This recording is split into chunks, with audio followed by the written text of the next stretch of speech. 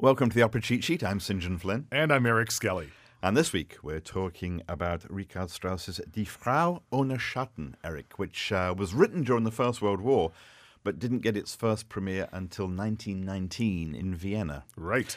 And this is one of those pieces that he wrote with his good friend and collaborator, Hugo von Hofmannsthal. One of the all-time great composer, librettist teams. Right up there with Mozart and Da Ponte and Verdi and Boito.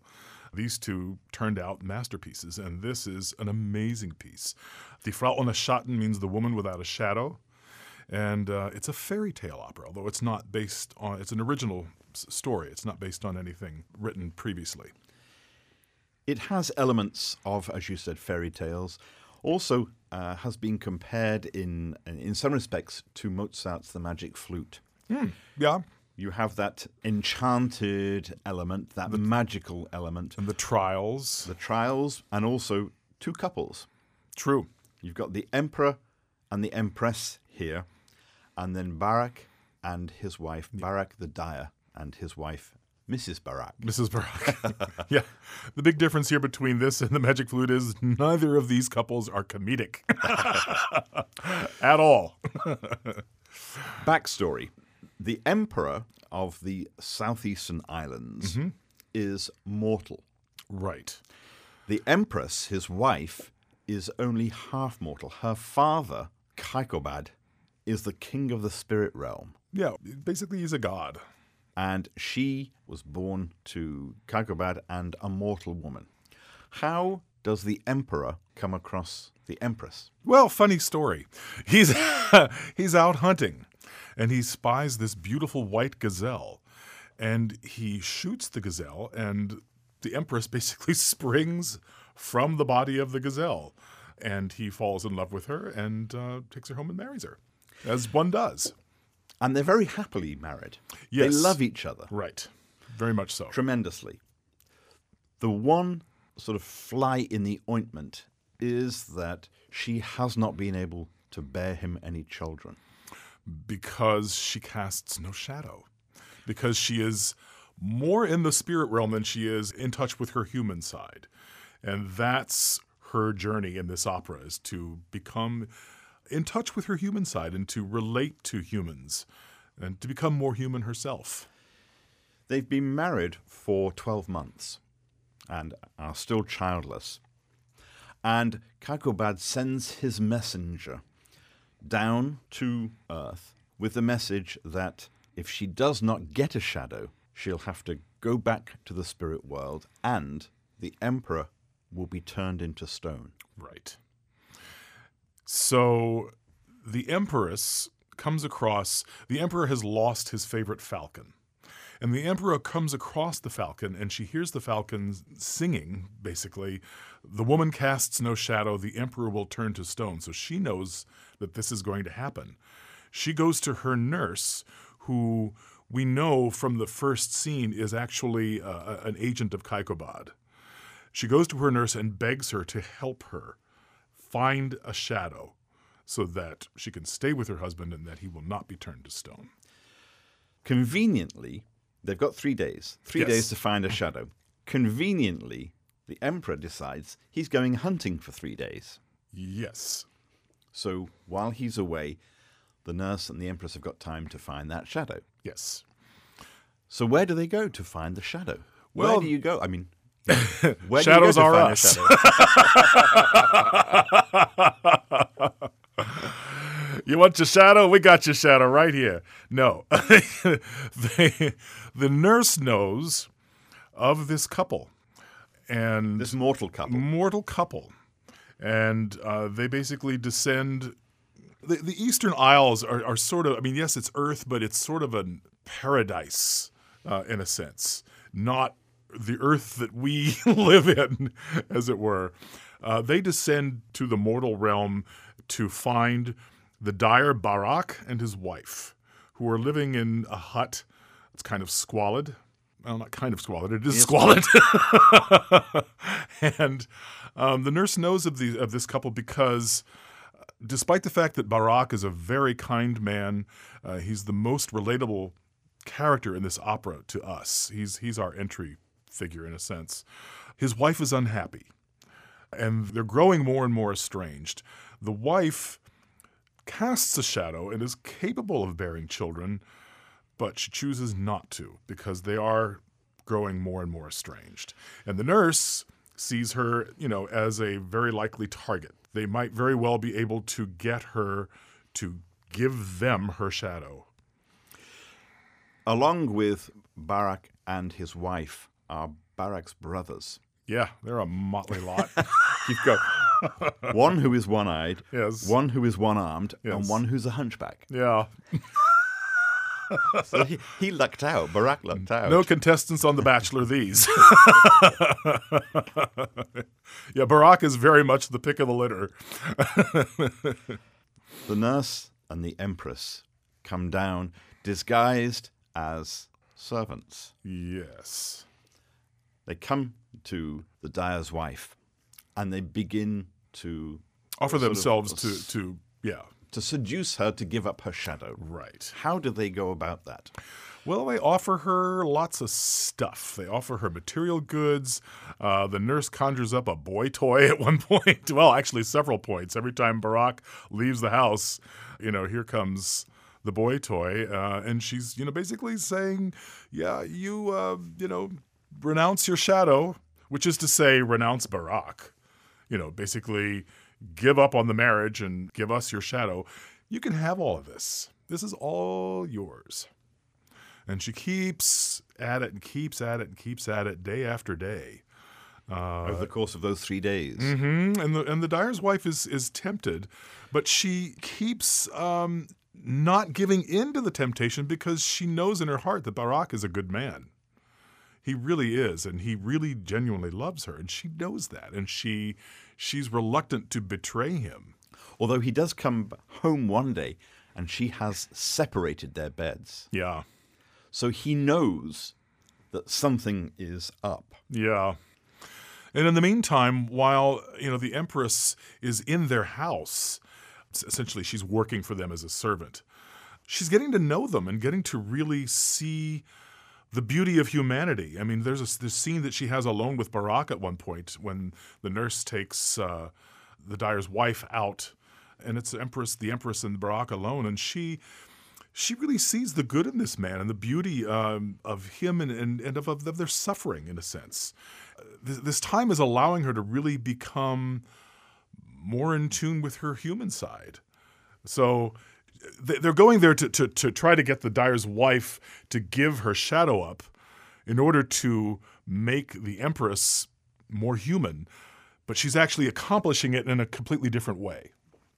So it is all based around this mortal spirit, this humanity, and as you say, as the Empress gets in touch with her human side, then there's more chance of her gaining a shadow. Yeah.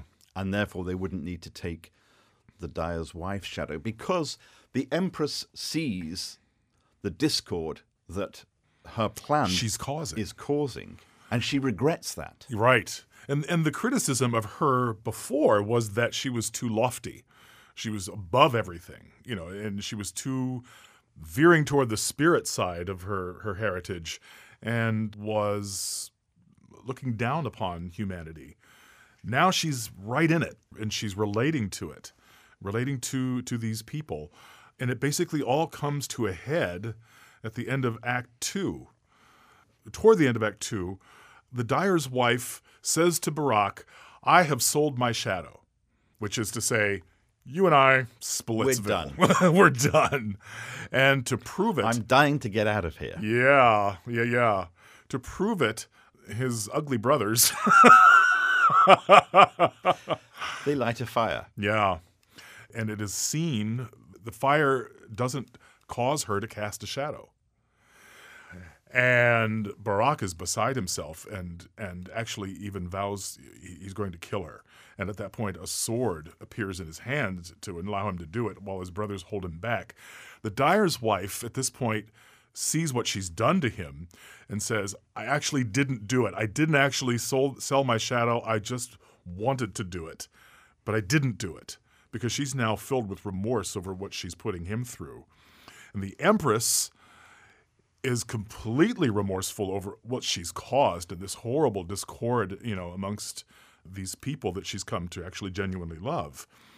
And at this point, the earth opens up. And while the nurse grabs the Empress, knowing that this is Kaikobad's doing, and spirits her off, the earth actually swallows up the dyer and his wife, and that ends Act 2. So the Empress has renounced the plan.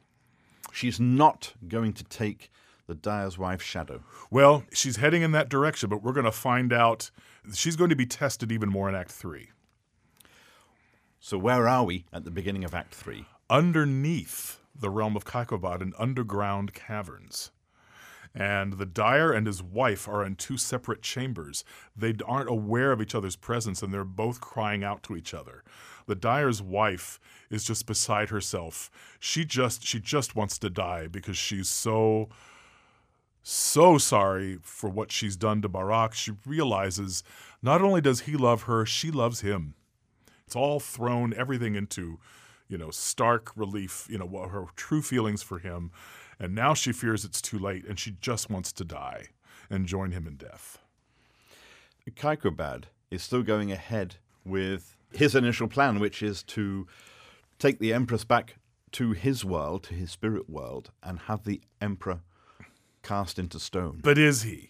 Is that really the plan he's going for? I don't think so.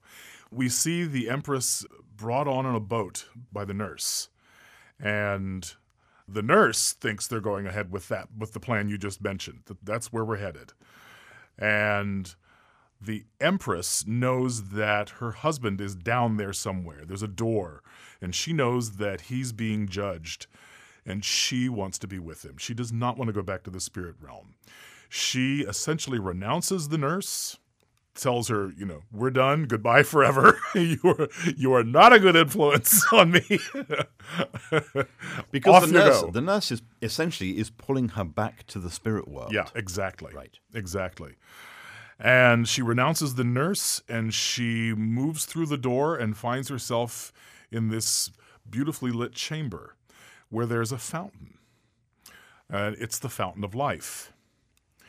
And she hears a voice telling her, and I have to say, through all of this is the most incredibly beautiful music Strauss ever wrote. It's just unbelievable from beginning to end, with this amazing soliloquy for the Empress at this point, with another amazing soliloquy by the dyer's wife to start the act. It's incredible stuff.